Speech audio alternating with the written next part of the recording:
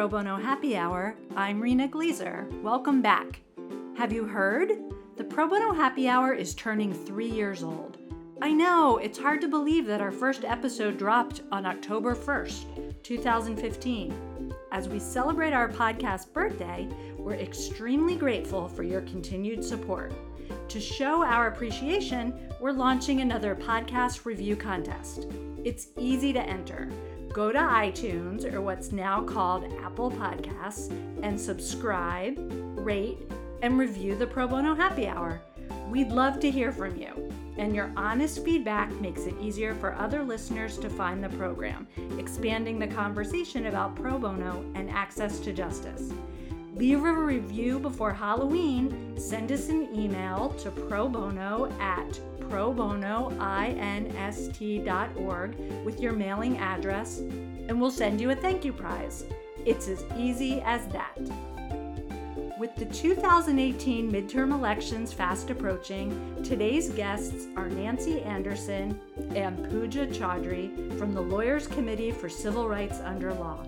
We spoke with them about the National Nonpartisan Election Protection Coalition and how pro bono lawyers can advance and defend the right to vote. We hope you enjoy the conversation. Nancy, Pooja, welcome back, Nancy, and welcome, Pooja, to the Pro Bono Happy Hour. Thank you very much for having us. Thanks so much for joining us today. Let's jump right in. Could you tell us about the Lawyers Committee for Civil Rights Under Law? Remind us about the organization, who you are, what issues you all work on, and how you advance your mission. Yeah, the Lawyers Committee for Civil Rights Under Law was formed in 1963 by President Kennedy and his brother, the Attorney General, Robert Kennedy, to get the private bar involved in the civil rights movement. May feel somewhat familiar to some of the issues we're going through right now, but Governor Wallace was standing on the steps of the University of Alabama and not following the rule of law of Brown v. Board of Education, and the president and the attorney general said, we need more lawyers involved. And so we were created to be involved in any number of civil rights issues and move the ball forward. So for the last 50-some years, we have been engaged in voting rights, fair housing, education, criminal justice, any other number of issues. And as a national civil rights legal organization, we are somewhat unique in that our mission is twofold, not only to improve civil rights and access to justice, but to do so by marshaling the resources of the private bar. So everything that we do with volunteer lawyers. Anything to add? So we also have Nancy mentioned that we tackle issues as they come up, and we have a project which recently started, the Stop Hate Project. That's right. To sort of combat discrimination against immigrant and minority groups, specifically the Muslim American community, but also the African American community. Let's come back to that. We're going to focus on election protection today, but near the end, maybe we'll talk about some of your newer initiatives, including Stop the Hate, which I've been reading and learning a lot about. Tell me a little bit about your roles and how you spend your time. Pooja, why don't we start with you? Sure. So I am an associate counsel with the Voting Rights Project. On a daily basis, I do both election protection work, which involves working with our pro bono partners and our volunteers in election protection, being on calls, on primary election calls, on planning calls related to the midterms. So that's sort of the programmatic work I do. And then I'm also staffed on several litigations that our team is bringing in different states. And so I do a mixture of work related to voter education, litigation, and just protecting folks' right to vote. What drove your passion towards elections and voting as something that you wanted to spend a big chunk of your career, professional life, daily work life on? Yeah, so that's a good question, and I would start from a bird's eye view. So I've always been, I went to law school to work in civil rights. I graduated law school and I was at the Lawyers Committee doing education work. And through my work in education, where most of the work I did was related to special education, I ended up realizing that the right to vote is probably the umbrella right? So by being able to participate in our democracy and by being represented, people have a voice. And so through my initial work at the Lawyers Committee, I became interested in election law and then got an opportunity to join the team as a voting rights attorney. That's a great story. Nancy, what about you? Well, and to Pooja's point about special education and the access to voting and whatnot, I think a lot of us in the world or in the country forget just how important those local elections are, and that if your voice isn't counted in that school board election, then your community won't be represented when there are budget decisions made, what classes are going to be had and whatnot. And the Lawyers Committee has actually focused a lot of time even on those very small elections because those are critical, and then it just farms up. But in terms of myself, I have been at the Lawyers Committee for a very long time, almost 20 years, and I am the director of pro bono. So my job is to work with all the law firms and corporate counsel and to get them involved in our work. And as a part of that, I've also become very involved in our impact projects, I'll call it, such as election protection, where infrastructure is so important for the work to be successful, not only in having everything up and running so voters can call our hotline, but also so that our volunteers have the resources and whatever else they need so that they can be successful in providing that pro bono assistance. So what do you think over the arc of almost 20 years, what do you think have been some of the biggest changes in pro bono that you've seen from sort of when you started off to where we are now? Well, certainly one of them was the rise of pro bono counsel at law firms. So when I first started, there were a smattering of those, and now, most medium to larger firms have those. So that's probably one of the biggest things. So that helped drive increased pro bono hours, and even the expansion of the type of, I think, pro bono work. And tied to that is, interestingly enough, when election protection started in 2004, there weren't a lot of sort of, I'll call them one-off, pro bono opportunities where you do a 2-hour training, go in for 4 hours, one and done, out. But now that those type of opportunities, there's a lot of them and across a variety of issues, which I think is positive.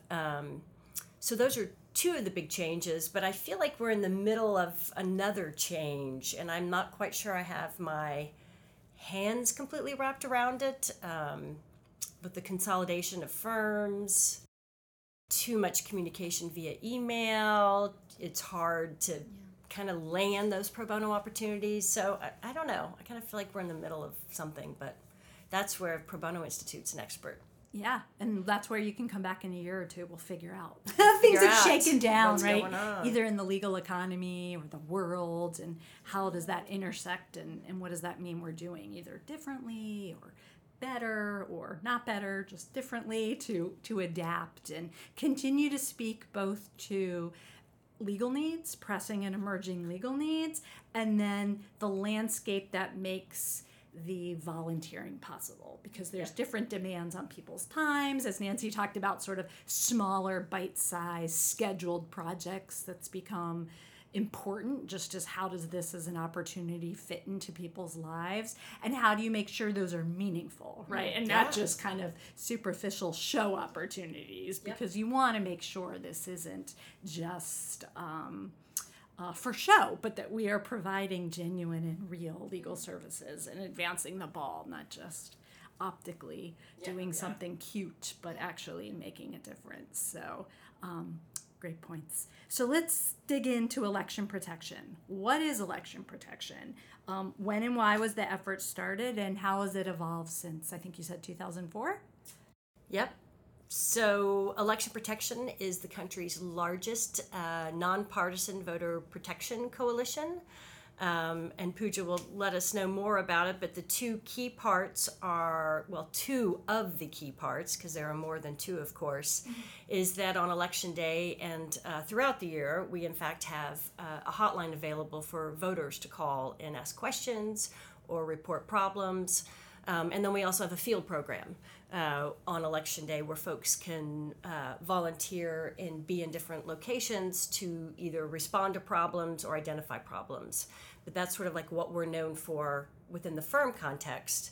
And Pooja has been doing additional work on the sort of day-to-day of what it looks like. Yeah, and I mean, again, to echo what Nancy said, we're sort of the liaison between the community and the private bar. And so we have a coalition of more than 100 partners. Some of those involve the Brennan Center for Justice, Common Cause, Democracy Initiative, League of Women Voters, the National Bar Association, NAACP. I could go on and on and on. And we have a resource website page on our website. But on a daily basis, in the last, few months, we've been involved in a lot of the primaries. In fact, we've been involved in 45 states. And we've had full call centers in some states. And what that means is that we have attorneys at call centers in the state taking calls from voters who, a lot of them have very basic questions like, where's my polling place, or am I registered to vote? And so we give them information on those particular questions. But then we also get calls related to more systemic issues. For example, there were 10 voters who tried to go and vote in Maricopa County, Arizona, on the Arizona, primary election day, and the polls were closed and the machines were malfunctioning. And so, that impacted a large group of voters. And when you have certain issues that are taking place in areas where you have, large groups of minorities, for example, like an all-black county, and you have like polling sites being closed, that was what happened it was going to happen in Randolph County, Georgia. We get involved in those situations and using advocacy as well as litigation to protect people's right to vote. Yeah, and a bird's eye view, going back to that language from earlier, which I very much like, is election protection. Its primary role is to make sure that voters who are eligible to vote are able to vote and have their vote counted. It's just sort of basic stuff. Yeah, that's a good mantra. I mean, that's a good tagline, right? So I think that encapsulates the goal and the initiative, and everything else kind of spirals from that to try and stick to the mission and advance the ball. Before we leave the coalition partners, and I'm sure it would make for riveting listening if we, with enthusiasm, read through each of the 100 partners, but as Pooja mentioned, you can look that up online and we'll give you some links. But what makes for a coalition partner? Are there certain either aspects of an organization, by their nature, by their location, if you were to describe, either commonalities or specifics, what types of groups are your coalition partners? And then how do you all work together? How do the members, the partners, and you, what are the different roles and functions, just as examples? I would say that, it really varies. There's no strict guidelines of this is what you have to do or provide in order to be a coalition member. It is the underlying theme is that they're committed to voting rights. Not necessarily that that's their primary issue, but that is part of what they're concerned about. So it's national, state, local groups, legal groups, non-legal groups, some, religious groups. Some organizations play a role more of helping us get the hotline numbers out, because if the number's not out, voters don't know to call it if they have questions or problems. It could be in some states and locations, they're running the show. In Colorado, it's our local affiliate, and a non-legal group that is running the hotline and creating the field program. So it really varies. And we have a strong team of organizers who have state assignments and who work with the different coalition members in each of their different locations. And even within a state, it can vary tremendously from one location to another of who the players are. Mm-hmm. So that's not doesn't really answer your question. Oh, but it does. And I think it makes sense that there would be a range, right? From subject matter experts who are in there doing the work and really helping to community activists who maybe elections and voting isn't what they do, but they can get the word out, right? And inform people on the ground, citizens, that these resources are available. So I think it really is a range to make it work. And this is the bringing it together. And to be incredibly clear that these organizations are critical to the success of election protection. It's not only the Lawyers Committee, but those groups as well. And of course, the volunteers, which we'll get to. But this is a team effort all around. Yeah. And again, to piggyback on a lot of the points that Nancy made, a lot of states have very robust organizations and folks who are on the ground who are really engaged in the issues, are going to the state commission meetings, the state board meetings, local election meetings. And so they have a very good understanding and idea of what they want election protection to look in their state. And so in a state like that, we sort of take a supporting role. And we're like, okay, we have all these materials and all of this expertise. How can we help you? In a lot of other states, we take a more active role in helping build election protection. So we'll get together 4 or 5 organizations. We'll try to get them on a call together, all of them, and discuss, this is where we can host a call center. Maybe there's a law firm in that particular city that can host a call center. Maybe we can mobilize field workers who can go to the polls on election day, on primary day, on general election day, and monitor the polls and help people, who are trying to get access to the polls on that particular day. So it has a lot of different facets, and it varies obviously from state to state, and depending on the connections that the local community has in that particular state. Yeah, as elections do in this country, since they are sort of Exactly. state. Voting is local. Local, right? Voting is local. And I think it's a good example that one size doesn't fit all. So you are responding to the needs of a community, of a state, both their resources and their obstacles and the opportunities. So I think that is probably part of the secret of the success of the project, right? That it isn't a rigid blueprint that you just have to replicate, but you tailor and adapt and tweak based on a whole range of factors that you talked about. So that makes sense. So you mentioned that you were in something like 45 states for primaries and the run up to the midterms. How do you decide? Where you're going to be, where you're going to play, where you're more active? What does sort of that algorithm look like? And I'm sure it's a function of need, resources, again, what's already available, where you would be duplicating effort, where you would be the sort of singular effort because there's a void. What sort of goes into those decisions? Yeah, so the 1-866 vote hotline, as well as we have a Spanish hotline that's run by NALEO, and Asian languages that's run by API Vote, and then we have Arabic hotline that's run by the Arab American Institute. That hotline is available to all 50 states. So, anyone from Alaska to Oklahoma to Virginia can call it. And so for the primaries, we had the call center live for the primaries in 45 different states. On election day, we will have field programs in 32 states.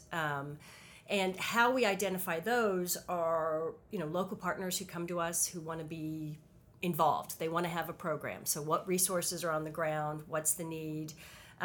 While the election protection is open to all voters, being a civil rights organization, we also tend to focus where there are larger minority populations or folks who have a tradition of being disenfranchised. So we may look at a state of, they've had problems here. We need to go ahead and go back.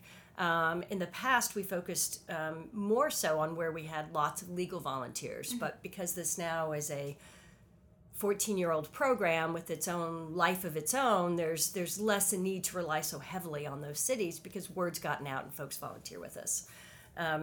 So it really depends. And I know our staff would love to be in all 50 states plus DC, but there is a limit as to how much capacity they have. Sure. Does anyone do it well? Are there any, if we were giving grades to the various states, is there anyone who's sort of above average, even if they don't get an A? Is there any high-functioning elections being operated in this country? Yeah. No. I mean, the answer can be no. I'm not sure, because that's a good question, right? Because in states maybe where things are going well, we're not focusing so much of our efforts. But even in states with money who are committed to voting rights, even they have problems. And we've gotten some unexpected high call volume in primaries from voters in certain states that I wouldn't have expected. So it may be hard to predict, which is an interesting sort of factor in running a project like this, right? You think that these are the places where perennially we have issues, and then all of a sudden, boom, like there was a lot of chatter, and I'm sure you had a lot of work out of New York last week, yes, right? That was one of them that I was just thinking You had of. so many people who showed up who were longtime voters and go to their precinct, and they're not on the roll anymore. They didn't move, like nothing changed, and these weren't necessarily, although I'm curious, what your takes is, they weren't necessarily from underrepresented communities, or, we would think in many respects these are more sort of privileged voters who hadn't encountered issues before. Right. So if the sort of low-hanging fruit voter is having a problem, we can only imagine what people who generally face challenges, the types of challenges they were facing. Did you hear chat? It's recent. That primary is fresh off the news. We did get a lot of unexpected phone calls. Yeah. We got phone calls from multiple voters who called 866-OUR-VOTE and were basically like, oh, we're not on the rolls. What do we do? And so in response, we ended up suing the New York Board of Elections. We sued them in 2016 for an improper voter purge, but in this particular election, we petitioned the judge in Brooklyn to extend voting hours because a lot of the issues that were going on were A, voters were not on rolls, B, polling sites were just like falling apart and were not functioning. So not only were we providing information to voters on our hotline, we also engaged in both advocacy and litigation in that instance. Great. We'll break that down in a little bit, the various activities and actions that you take, but I'm curious before we leave sort of the big picture and compare and contrast, do you see differences in either interest, engagement, scope of the election protection effort, what you're doing in midterms and off, quote unquote, off years and presidential years? I was thinking the last time Nancy was here and we talked about election protection was 2 years ago in the run up to 2016. And I think sometimes, perhaps this year accepted, the midterms go under the radar, right? People are super focused in presidential years, and then off cycle, the interest is different, or in certain locations, it's different. This feels different, but what's your experience sort of midterm versus presidential Normally year? the midterms are smaller programs. In terms of interest from volunteers, in terms of funding, right? Because it takes money to pay the organizations that are doing this, and if there's no money or less money, we can't have as big an effort. And call volume is down for sure. But this year it's completely different. Mm-hmm. More interest, getting phone calls, my phone's ringing off the wall from firms and folks who want to volunteer. Funders are stepping up. I think there's just also more concern, recently with ICE requesting the voter registration polls in North Carolina. For those of us who are on the progressive side, these things they point to potential even more problems. So normally midterms are smaller. This year, not so much. Not so much. Like everything else. And I feel like, and maybe this is a recency bias, but I feel like there's also been heightened awareness of either purges or disenfranchising. I think in the run-up before, there was a lot of attention on voter ID laws and other systematic efforts, but I feel like it's back, and it is on people's consciousness. lawyers, citizens, and I think it's all of it sort of with more engagement and heightened interest. Well, and you have the whole election security issues and the hacking. And so a lot of these issues, for example, New York, voters being off the rolls, California, about 118,000 voters were off the rolls in LA County back in 2 months ago during the California primary. I can't speak to New York, but related to California, that issue came up because the state system was not compatible with the county system.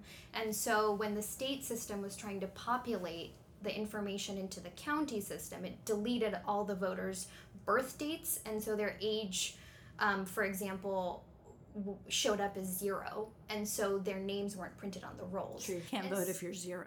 If you're like unborn. Right. And so that's not a malicious, systemic voter suppression issue. That's an issue with technology, and those are coming up more and more and more. Yeah, that's a good point. I think such a range of things can happen. Exactly. And some of it is just glitches, right? And it was not a malicious intent. Right. Or there was no like bad actor. It's sort of like bleep happens. But the stakes are high. And if we are going to protect people's rights, we have to be there to clean up, whether it's just alt control delete accident, like a power surge, something, or the volunteers were stuck in traffic, and so this particular site opened an hour late. That's a challenge when people have to leave. How are they going to get to vote? And so it could be just a variety of things. I think we're a little bit predisposed now to think everything is kind of has a bad. No, it's very valuable. But some shenanigans aren't shenanigans. It's just... and we respond to all of it, right? So we write letters, and we wrote letters in the California situation. We have our main attorney who's working in New York and who's that's his state, is now working closely with our partners in New York to see what can be done, how we can follow up, how to modernize the system, because the New York issue was also didn't seem like it was a massive voter disenfranchisement, intentional voter suppression. But it's a good point, because once you get enough calls or you get enough information, you realize, wow, this is systemic. This isn't just 5 or 10 people who had this little glitch and they got it fixed. Right. It's a bigger issue, and now we're on notice of it and need to figure out a way to clean it up. And that is one of the things that election protection does, is that it has this online database where we can realize there's trends. It's not just the one call here or one call there, and that can you can miss that connection if we didn't have the system that allows us to track it live and recognize, oh, wait a minute, we've gotten a whole bunch of calls on this one issue. What's going on?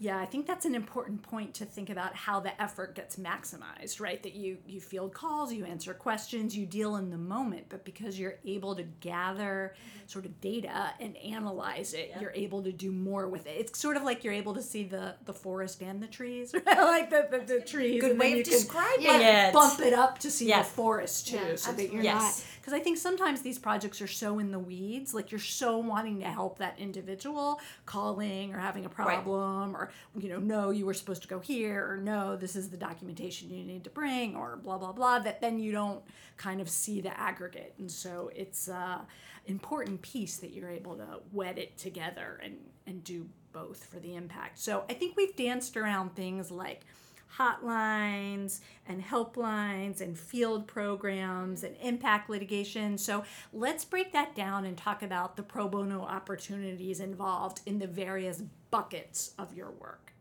Right. Well, I'd say the largest pro bono opportunities for lawyers, and just to preempt a question that you might ask, we have lawyers, law students, legal assistants, and paralegals. So essentially, if you have legal training, we'd love to have you volunteer. And so the largest number of opportunities are to actually volunteer for the hotline on Election Day and the day before. And those are in various locations across the country. And starting in our office in the next 2 weeks between now and Election Day, or then and Election Day. And then the other is to actually volunteer in the field on Election Day, which can include it can look a number of different ways. So one is that you can be teamed with another volunteer and you are going in between assigned polling places, and we call that a mobile legal volunteer. So you're either checking in, seeing if there are problems, or if a problem has come into the call center, you go out. In some locations, it's a dispatch model where you just kind of hang out in the command center, and as problems are identified, out you go. And a third is that sometimes we have folks stationed at like a election administration office just to be able to go in and try to get the local official to respond to a problem. Sometimes it's easier in person than getting them on the phone. It sounds like it's in a way like if you think about a first responder model, that's how they're deployed, right? Sometimes you're at the big venue and sometimes you wait for the call to come in and then whoosh, and so it seems very similar, that it's kind of highest and best use depending on the logistics and the scope and what makes sense. So those are the primary pro bono opportunities. We have had volunteers in the past and to some extent already this year help update our state voting rights materials. Some lawyers serve on our election protection legal committees in different locations, which work with local election officials, help plan the field programs. Some law firms host call centers, so in those instances they have non-legal staff who help run those. I mean, the tech people, my lord, if we didn't have those, we wouldn't have election protection. And the support staff who make sure that all the I's are dotted and T's are crossed. Logistics run smoothly. So I think the bottom line is, if this is something that's of interest to you, there probably is an opportunity. If you're affiliated with a law firm, an in-house legal department, there's going to be a way for you to plug in and get involved. Now, what if there certainly is, and there certainly are, people like Pooja and bar members who have sort of election practices. Like, they are experts and this is what they do, right? But that is not a large segment of the bar. Yeah. So most people are coming at this saying, I don't know anything about election law. I don't know anything about voting requirements. I just kind of show up and vote. I think it's important. But what can I do to help people? I don't know anything about this. So what's the training like? What's the support like? What's the mentoring like? If I'm at a call, a hotline, and I'm sitting in the office in the bullpen with a lot of people answering phones, it's a lot like when you would see telethons on TV, right? An open cube with ding-a-ling. I'm going to answer the next one, and they say, "Hi, it's Rena. How can I help you?" And someone's got a problem, right? They're not on the rolls, or their voting place is closed, or I have no idea. I mean, how am I supposed to answer them? What sort of training will I have gotten, or resources, or support so that I am an effective pro bono advocate? So any volunteer that volunteers for a field program or a hotline has to do a mandatory hour-and-a-half training. There's also for the state questions, right? Because you'll depending upon what call center you're at, you may be getting phone calls from 2 states, 1 state, or if you're in our office for the next 6 weeks, all 50 states in DC. We have the state frequently asked questions. So like 80 to 90% of the questions from voters can be answered from this short document. We also have a toolbox so that everyone sitting at a computer in a call center has everything they need right there, right? They can click on a link to look up the voter registration for whatever calls they're receiving from.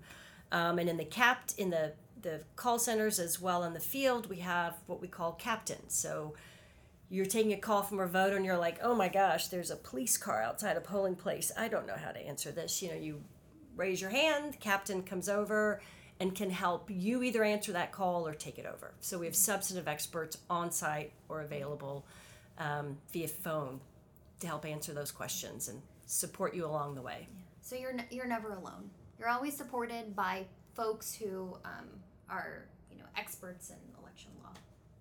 They're around. And people have amazing experiences, and they come back sort of every election cycle. So I think that it should be reassuring. It's not that you are left to your own devices and you figure all this out. It's a very meticulously prepared and easy to use set of resources and toolkits so that you can efficiently help people. And then, as Pooja said, there's human wisdom and knowledge there to ask questions or to bump things up the food chain, because you are wanting to help and make this work well to serve the people in the field. So yeah. And to a large extent, it's a social endeavor. Collaborative, too. right? You're all asking, did this come up? Oh, I just had this question. Exactly. We have food for the volunteers. Food. Yeah. Not always. Don't go promising that, but sometimes we have food. but and the technology has also evolved, right? So there's that support as well for the volunteers. Even the online Our Vote Live database has evolved and improved so that it's easier for volunteers to use. The training has evolved over time to respond to suggested changes from folks like, I wish you had this. And again, when we've been doing this for 14 years, with very high standards of law firms from many people that we all know in the pro bono firm world, I'm very much impressed with the program that we run, and I'm very proud of what we have accomplished over time. And we help like hundreds of people. We help so many people with the most basic questions, but again, thousands of people. Don't undersell. Thousands. Yeah, we help a lot of people. Yeah, and you couldn't do that if it wasn't efficient. If you were there exactly. being like, please hold while I spend an hour researching your question. Nope. The whole thing isn't going to work. Let's talk a little bit about impact litigation and bigger projects. Either things that come up during election day, right, and people have to run to court and get a restraining order or go get the court and judge to say, yes, the polls cannot close on time. People in line need to be given more time. Or, yes, you're having a rainstorm. It's not fair. You've got to be able to vote. And things that happen because you're working on these issues, all day, every day, not just in an election year, longer term, big projects that you've been involved in. And we don't have to go through the whole laundry list, but just some examples of maybe where pro bono firms or pro bono attorneys have helped work on some bigger picture impact matters. And either day of, kind of you are going to court and doing something that has an impact, or a serious, intense, I don't want to scare people away, but they are kind of multi-month, multi-year even, with trials, with big litigating efforts to sort of turn things around and protect rights. And Pooja probably can speak more about the various litigations that we're currently involved in, because she's even working on some of them, but I would just like to emphasize that every impact litigation we do with a volunteer law firm. Mm-hmm. We co-counsel with law firms. So what we are able to accomplish, it wouldn't be nearly what it is if we weren't able to leverage our expertise with the law firms who bring their trial experience, their impact litigation, and their bodies, right? So that's a key facet for our success. Yeah. I was talking to a colleague, and he said that the bread and butter of a voting rights attorney is a Section 2 gerrymandering case. And so who knows what that's going to look like in the future, given the change in the makeup of the judiciary. But a lot of our big ticket cases tend to be Section 2 racial gerrymandering, partisan gerrymandering cases. We have also litigated voter roll purges. So recently there was a Supreme Court case, Husted versus the Randolph Institute in Ohio, and that in that particular case, it was basically, sanctioning Ohio's current voter purge law. And so we do that kind of litigation as well. We bring cases under the National Voter Registration Act, specifically Section 5 and 7. Usually we bring cases under Section 7 because public agencies impact minorities, and our goal is to work towards the betterment and the progress of the minority community. Essentially, she's talking about like the motor voter law, Yeah. where people are, registered. You are given the opportunity to register to vote at either the DMV or Absolutely. public agencies, and we've had lots and lots of those cases. So it's all about access to voter registration. Yep, and then felony rights restoration. We were involved in sort of pretrial work, and so that's sort of a gamut of the cases that we bring. It's all over the place. Yeah, and I think what we were talking about earlier, for people who are looking for high profile and impact pro bono opportunities, if you just think about what's been in the news lately, right, whether it's gerrymandering, districting, and drawing districts, it's in the news all over in many states. Closing polling places. Predominantly right? Minority communities. In white neighborhoods, yeah. access issues, Right. roll purges, disenfranchisement and what happens with sort of ex-offenders and getting their sort of rights back, and big issues in Florida and other places where there are sort of initiatives. A lot coming down with the census, right? Yeah, that's all. right. So it's really of the moment, and I think even if voting and elections weren't the top of your maybe passion project list, if you think about it, it probably is, just in a different shade, just a different side of the coin.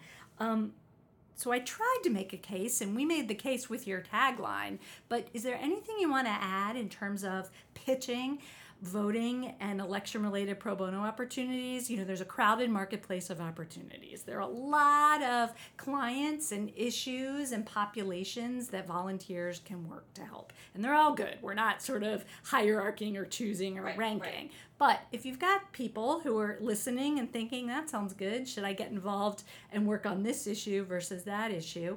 What's the case? What are some of the reasons why this work is enticing and appealing, meaningful and impactful? Right. Well, it's certainly meaningful and impactful in terms of if you could think of I may help multiple voters who are registered to vote cast their ballot and make sure it's counted. That's pretty darn impressive, right? That is big. But in addition to that, it just goes back to some of the things we've talked about. There's great support, there's training, it's short, you can come in and come out. It's a known program, and I think, the Lawyers Committee over time has really built a strong reputation based on this work that actually has also helped us and gone over into other project areas like Clemency Project, where we were not experts on that subject matter, but we are experts on infrastructure and organization, so that a volunteer can have faith that when they step into something that they may feel uncomfortable with, we're going to be there for them and they can make a difference. Yeah, and I mean, voting is the chance to have your voice heard and the chance to be represented in the democracy and shape the democracy, right? And so it on a meta level, it's super important, and a lot of voices, for example, in the redistricting cases, a lot of voices are forgotten, and our goal is to empower those people to be able to participate in their electoral form of government, and really have their vote counted and understand what it means to redistrict, because a lot of the work that we do sounds high level, but on a local level it has an impact, and it's either empowering or lifting up the voices of folks all over, and so I think it's very, very important. So this isn't meant to be confrontational, and I would say it's devil's advocate, but it's not even really devil's advocate. I'm trying to put myself in the shoes of a listener who may be thinking, Nancy, Pooja, isn't this work partisan? So how do you guard against that reality or perception, especially in this hyper-polarized environment? Well, for one thing, we've had 14 years to practice being nonpartisan, right? And that is, we can't be partisan. And so our staff, our coalition partners, we all know that. And if you just look at where our programs are, I mean, we've had strong programs in Texas for years, which was a red state for years, and it's about supporting voters there. We've had a program in Maryland for years, which you could say is a blue state. They're going to elect somebody blue no matter what, which is not necessarily true, as we know, but it's nonpartisan. And the partisan programs, they're out there, and I get they have a job to do, but their focus is on people who are going to vote for certain candidates voting. Right. That's not what we're going to do. We're for supporting and making sure that all folks who are eligible to vote get to vote. That includes regardless of who you vote for. Yeah, and we're not trying to support any particular candidate, as Nancy said. And a testament to that is that anybody who calls the election protection hotline, anybody, we help them. You know, I've gotten calls from people subscribing to many different political views and who have not been shy to share their political views with me. And I say, usually my response is, I'm sorry, sir, but I'm here to help you find your polling location, right? I'm here to help you find out whether you are registered to vote, because it is important that you vote. And so all our volunteers are trained to respond to every call in a nonpartisan manner, because ultimately the goal of election protection and the goal of the Voting Rights Project and the team is to allow people who want to vote and help them vote. That's probably a really good indicator, right? If you are calling or talking to someone about getting help, you're having a problem, and their first question is, who do you want to vote for? That's probably a good indicator that this is not a nonpartisan effort, right? Because the help you get and the shenanigans that, you know, sort of flow from there is outcome dependent. And this is, about letting you have your voice, whatever it is you want that voice to be. Exactly. Yeah. And law firms give pro bono credit for working for election protection. They don't always do that if you're volunteering for a party. So that's one thing to think about, listeners, as you're trying to decide who you may want to volunteer for. That's a good point.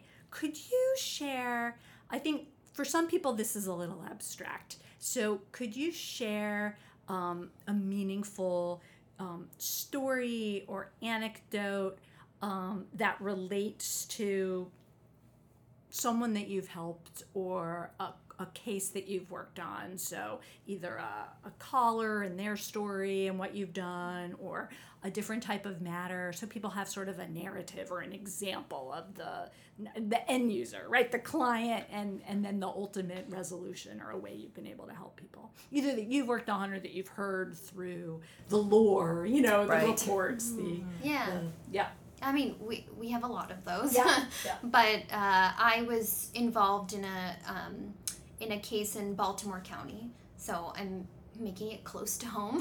Maryland, okay. Maryland, and the issue that came up there was that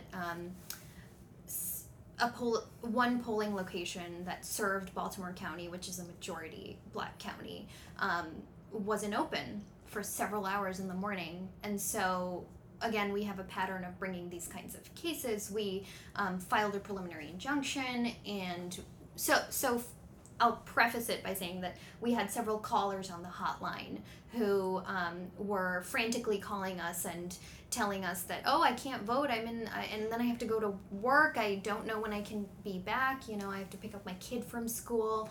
And so we ended up partnering with Hogan Lovells and filing a preliminary injunction and a complaint asking the circuit court in Baltimore to extend polling hours, and the court extended polling hours. And so it sounds like a very small victory, but it was a victory, and we sent a public records request to find out how many people voted after the polls closed. So they close at 8, but they extended the hours for an extra hour, and we found out that 4 to 5 more people's votes were counted. They came and voted in that 1 hour, and so that matters, and that is a very tangible victory for us. Yeah, that's a great success story. Yeah. Nancy, do you have any you want to share? One that just always comes back to mind, in which I referenced somewhat earlier. I don't know if it was I can't remember. They all run together when you've been working on them for so long. But I think it was in 2016, and it was a polling place in an African American community, and there was a police officer stationed outside a polling place. And folks were calling because they were freaked out. They felt intimidated. People were turning around and leaving. And we were able to call one of the local command center, who called one of the mobile legal volunteers, who went to the polling place and had just a one-on-one casual conversation with the officer, who didn't appreciate what his presence was doing at that polling place. That was not his intention. And so the police officer was like, oh my gosh, I will leave. And so the sense of relief from voters at that polling place in particular changed and made folks a lot more comfortable. And so, that just is something that it wasn't confrontational. Again, it was not another one of these, I'm trying to stop people from voting, but how a call center, a hotline, and someone on the ground made a big difference in people feeling more comfortable walking up and,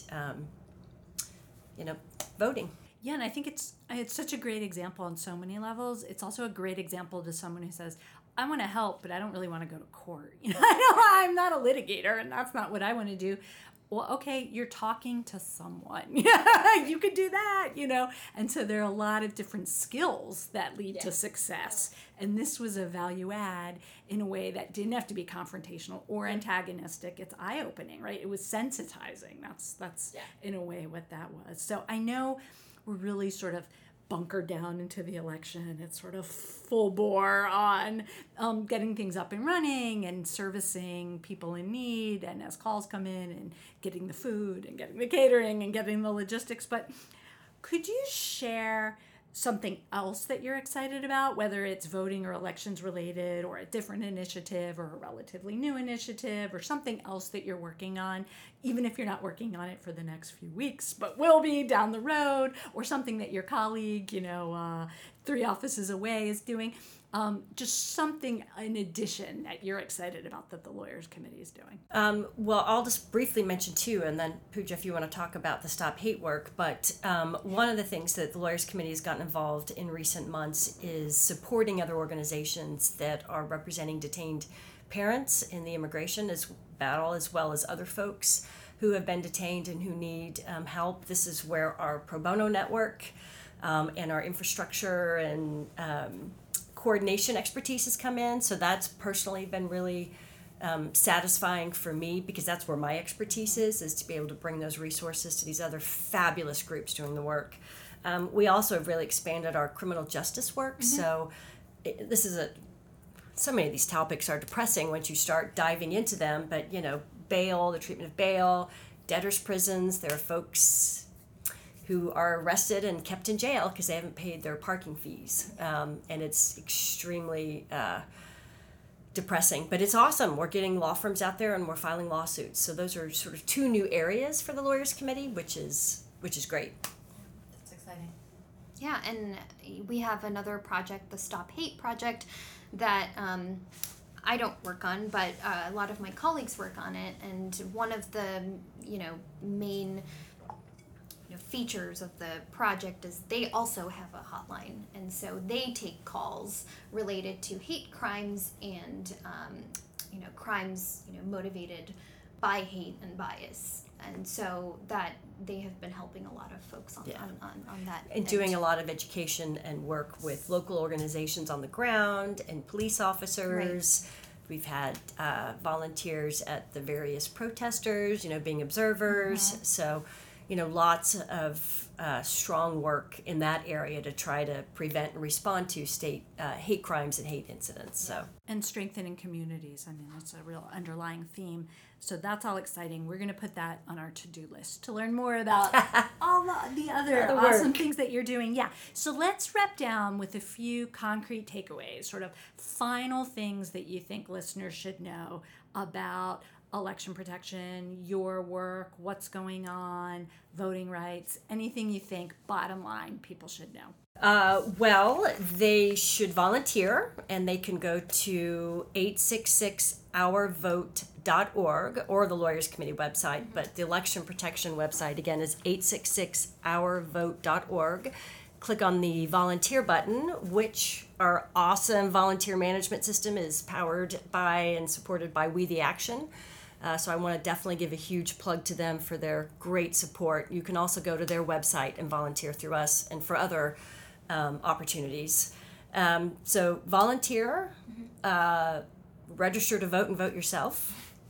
It's important work, lots of opportunities. Yeah, promote our hotline. Oh, yeah. If it's 866-R-vote. So promote that hotline. Tell your contacts in your community, if they have issues, if they have questions, to call that particular hotline. Great. Well, thank you, Nancy and Pooja. Thank you so much for joining us. Thank you. This was great. Yeah, it's been a pleasure. And as always, I learned so much, and I think our listeners will be inspired to get involved. So thank you. Thank you. Thanks. Thanks for listening to our discussion with Nancy and Pooja. And many thanks to both of them for their time and for sharing their expertise with us. To learn more about election protection, visit the Coalition's dedicated website, 866ourvote.org. That's 866OURVOTE.org. Or call the Election Protection Hotline, 866-OUR-VOTE. That's 866-687-8683. New and archived episodes of the podcast can be found on Apple Podcasts and YouTube. We'd be very grateful if you could subscribe, rate, and review the Pro Bono Happy Hour on Apple Podcasts. It's quick and easy to do. Leave a review by October 31st and we'll send you some swag. In addition to the prizes, your honest feedback would make it easier for other listeners to find the program, expanding the conversation about pro bono and access to justice. What could be better than that? We'd love to hear from you directly. Send your comments, feedback, and suggestions to probono@probonoinst.org. Be warned, we might just read them on the air or use them in our next mailbag episode. To learn more about the Pro Bono Institute and our resources, visit our website at probonoinst.org. Thanks for listening, and we'll see you next time on the Pro Bono Happy Hour.